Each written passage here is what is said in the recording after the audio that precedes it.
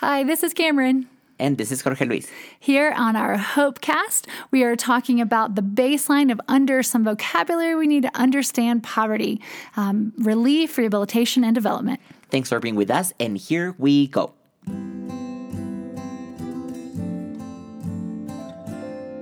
Hopecast. Learning about the life and mission of education equals hope.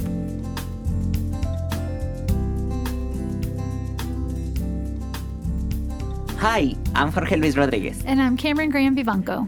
And this is our third chapter of the Hopecast. Woohoo! Hopecast, coming to you from Quito, Ecuador. This is a project by Education Equals Hope. A micro-scholarship program. Sponsorship, scholarship, potato. Someone's going to get mad at me about that. That helps provide for the education of those in desperate and difficult situations. What a great blessing it has been to share with you guys all the stories that Cameron has shared with us about how important it is what we do and how it started. It's just great to hear. As we said before, there's a lot of different organizations and ministries providing for people. We are one of them, and we are just blessed to be part of a great story that God is writing in the lives of others. And today I would like to hear a little bit of why do we do this? Not just because, of course, God brought you here for 18 years and you thought you were coming here for 2 years and now you're here 18 years. Details. So not about that, but why do we have to do it? How are the lives of the people that we meet are involved in something that is called poverty? Mm-hmm. How does it work? Why do we have to do something like that? Well, there are two sides to that question. Why do we have to do something? One is, personally, as a follower of Jesus, I want to live out what it is I say I believe. Mm-hmm. Our faith, our people have said for a long time, we're human beings and not human doings, and we really need to, to concentrate on who, like just being in ourselves and being comfortable. But at the same time, in our faith, we are called to put it into action. Jesus' followers, it wasn't just a mental decision of, oh yeah, I believe in Jesus, and then that's good enough. Like your life is supposed to bear the fruit. People who are familiar with Scripture might know about the Gospel of John, chapter 15. The whole chapter is about bearing fruit and what our lives are supposed to look like if we say that we are followers of Jesus. And you can tell if someone is or is not a follower of Jesus by the fruit that they bear. Is there anything in their life to show or not? And I don't mean that in any sort of like, oh yeah, let's look at all these cool missionaries and all that they're doing. Let's very seriously, honestly, every person who's ever had hopefully a growing and living relationship with God, it is necessary. You have to put your faith into action. It's not something, if you say love your neighbor as yourself with your mouth, what are you doing with your body? Because those are very empty words if you are not doing something in that. So that's one half. That's a little caveat. But I think the real question you were getting at is why do we do this? It's because of the poverty, the need that we see. I'll give you just a quick backstory for me. I am from Durham, North Carolina. Mm-hmm. Go Tar Heels. Duke's in Durham. Yeah, I'm a Chapel Hill fan all the way. But I had the incredible privilege of going to an excellent school. And this is a huge shout out to Durham Academy. Durham Academy in Durham, North Carolina. I'm a lifer from first grade to 12th grade. Wow. And started out just as, any other kid did. But then my family fell on really hard financial times. My parents got divorced. There's all sorts of mess there to untangle. But through scholarships, I was able to stay at Durham Academy, and I was able to graduate from Durham Academy. And when I went to university, a little shout out to the University of the South in Swanee, Tennessee. I love you people. I got out my high school English notes because the education at Durham Academy was just fantastic. And as a child, as a student, you don't necessarily know or realize what's going on. Some age and some perspective, you turn around and go, wow, what an incredible privilege I had having that education and having scholarships to do it. So, and the first Hopecast told the story of meeting Laura and just her needing $22 a month in order to continue her schooling, and thinking, oh my gosh, $22 a month? That can make the difference in her life? Well, yeah, I'll find $22 a month. Yeah.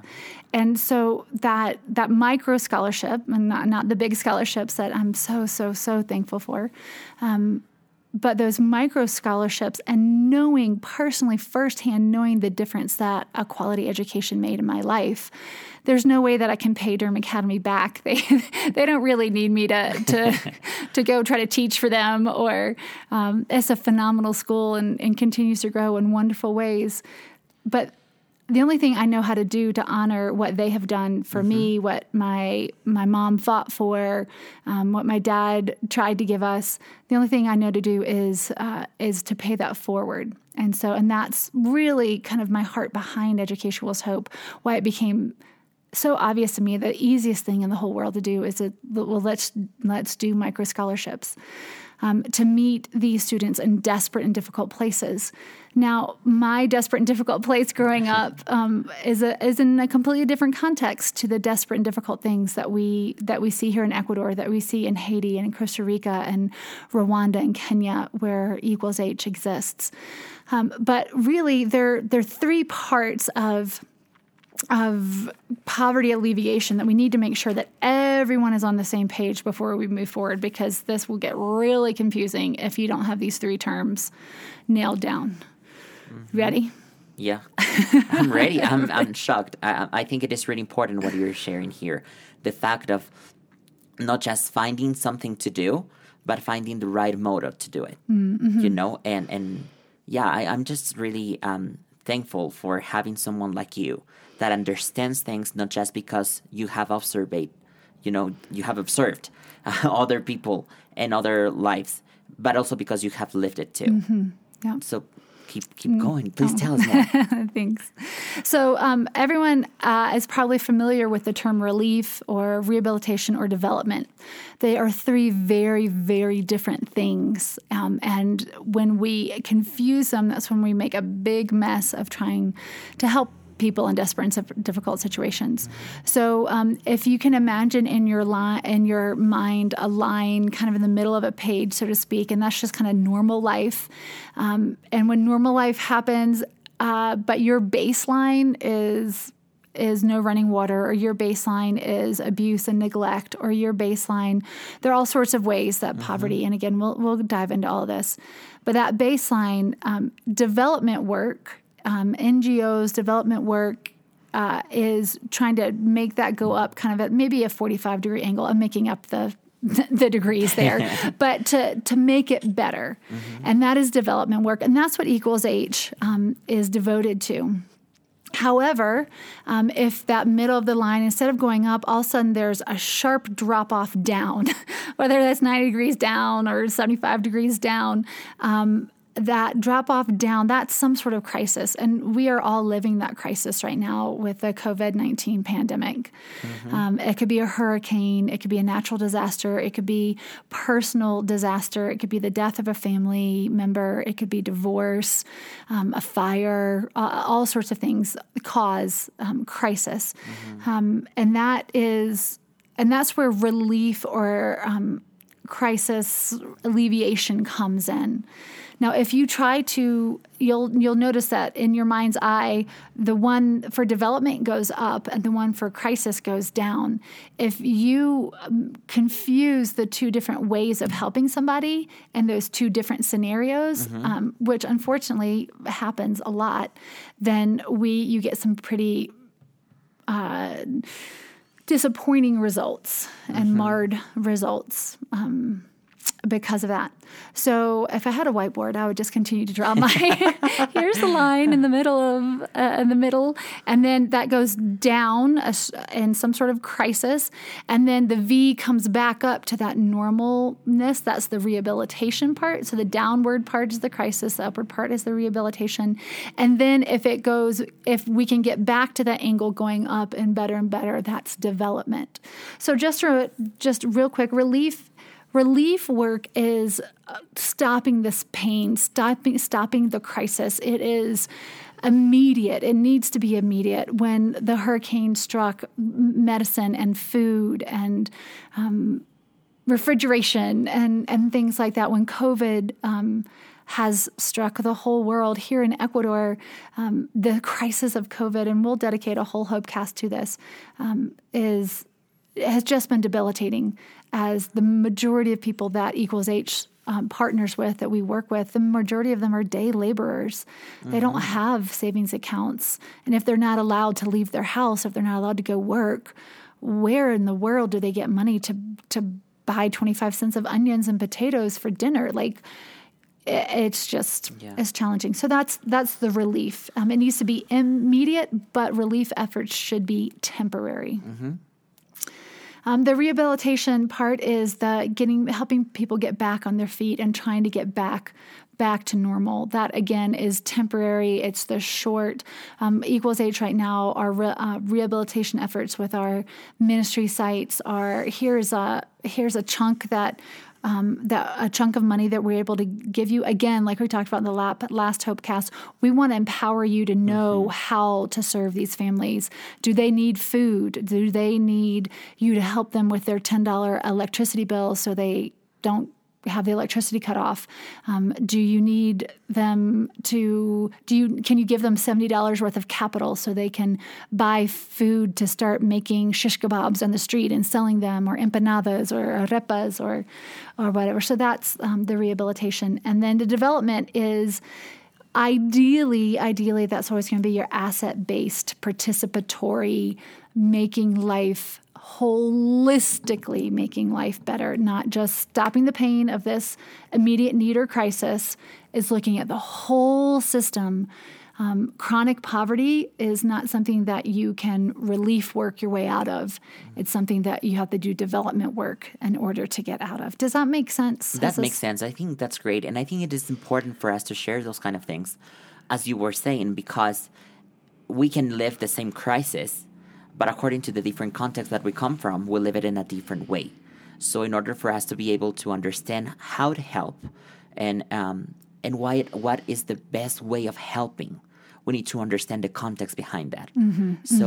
I think that's super important, the fact of understanding all these stages, and also not just being aware and conscious that those stages exist, but also to understand how they look like in the life of those that we're trying to help. I think for me, at least, at the beginning of my missionary life, I thought, well, if I'm doing something and if I mean to help by it, I will just do it. It doesn't matter. Like, the results don't matter. And then I realized of how wrong I was, because that's wrong. Results do matter, yeah. Yeah, and it's okay. Like, you can have that flame in your heart to keep going and doing things for others.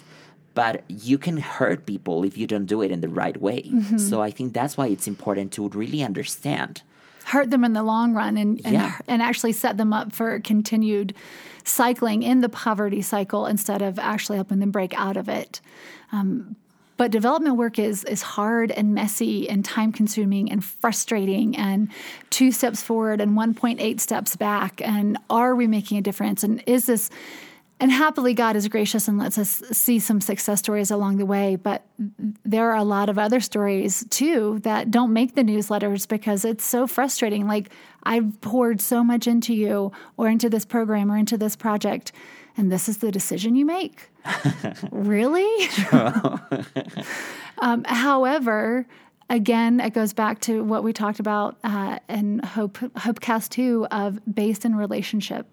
And if we are truly living out what it is we say we believe, our love is not conditional. we're not going to set ourselves or anybody else up for failure. And I'm not talking about being unhealthy or codependent, but you make a mistake, I'm still going to walk with you. Let's try to fail forward. Yeah. Let's not make that same mistake again. Yeah. But it really does take so much time, energy, and effort. Yeah. And I think as you were mentioning all these things, it came to my mind that there are these stages, right? But it's not like you can decide when you are in which stage. Right? Like there are some different things that happens around you. It's a porous boundary, yes, indeed. And as Equals H, we have seen how we have to support people, be with them, walk with them through those different stages. And sometimes after COVID, we have seen that how God just decides and we just go back. And we have to, once we are already in the development stage. We're doing such good work. Oh, there's a global pandemic. Exactly. Shoot. So then that's why it is important to be aware of those things as the base of the entire thing, just understanding those contexts so that we're able to walk with them and do the right thing, serving in the right way for them in any stage that we might find ourselves in. So, and it is poor. I mean, obviously right now it's an incredibly fluid line between it all because so many of our students and families are in crisis. They're in crisis due to this pandemic. And we still want to help them with development. And we don't want to stay in crisis alleviation very long. Crisis is when, again, that alleviation effort is like you just go and give and give and give and give. And you just like, okay, stop the bleeding, stop the triage, stop the hunger. Here's water, here's food. Here's clothes. But if you stay a moment too long in doing crisis alleviation when you need to already be starting into the rehabilitation or the development stage, then you can set people up for really hard damage, lifelong damage. And so it's, we can only do what we can do. And thank you, God, that your grace is enough and it covers us and covers all of our ministry partners. And we all continue to fail forward, but it's a porous and it's just challenging, difficult. This is the real That's life true. Coming to you from Quito, Ecuador. This podcast is going to look at some of the hard and raw truths of this is wonderful and awesome, and there are really hard things in the middle of it. Thank you for that, Cam. I think that is preparing, like all that information is preparing our minds to understand a little bit more of what is actually happening. And we're going to, as you said, we're going to dedicate different Hopecast to different topics. And one of them is the impact of the COVID crisis. But before we get there, it is very necessary for us to understand the entire background of it. So next time we're going to look a little bit more at poverty. We're going to look at physical poverty, poverty of condition. We're going to look at the poverty of being or the poverty of self and the mental aspects of what poverty does to someone, and poverty of purpose and poverty of responsibility. Some really, really interesting topics that we'll dive into next time. Thank you for listening, and thanks for keeping in tune with us and everything that we're sharing here. Thank you, thank you, thank you, and we'll see you on our next Hopecast. Ciao, ciao. Ciao.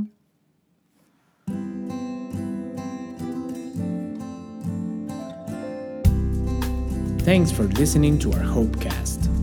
If you want to join the mission or know more about it, please visit our webpage, www.educationequalshope.org, or check our YouTube channel and Instagram with the same name.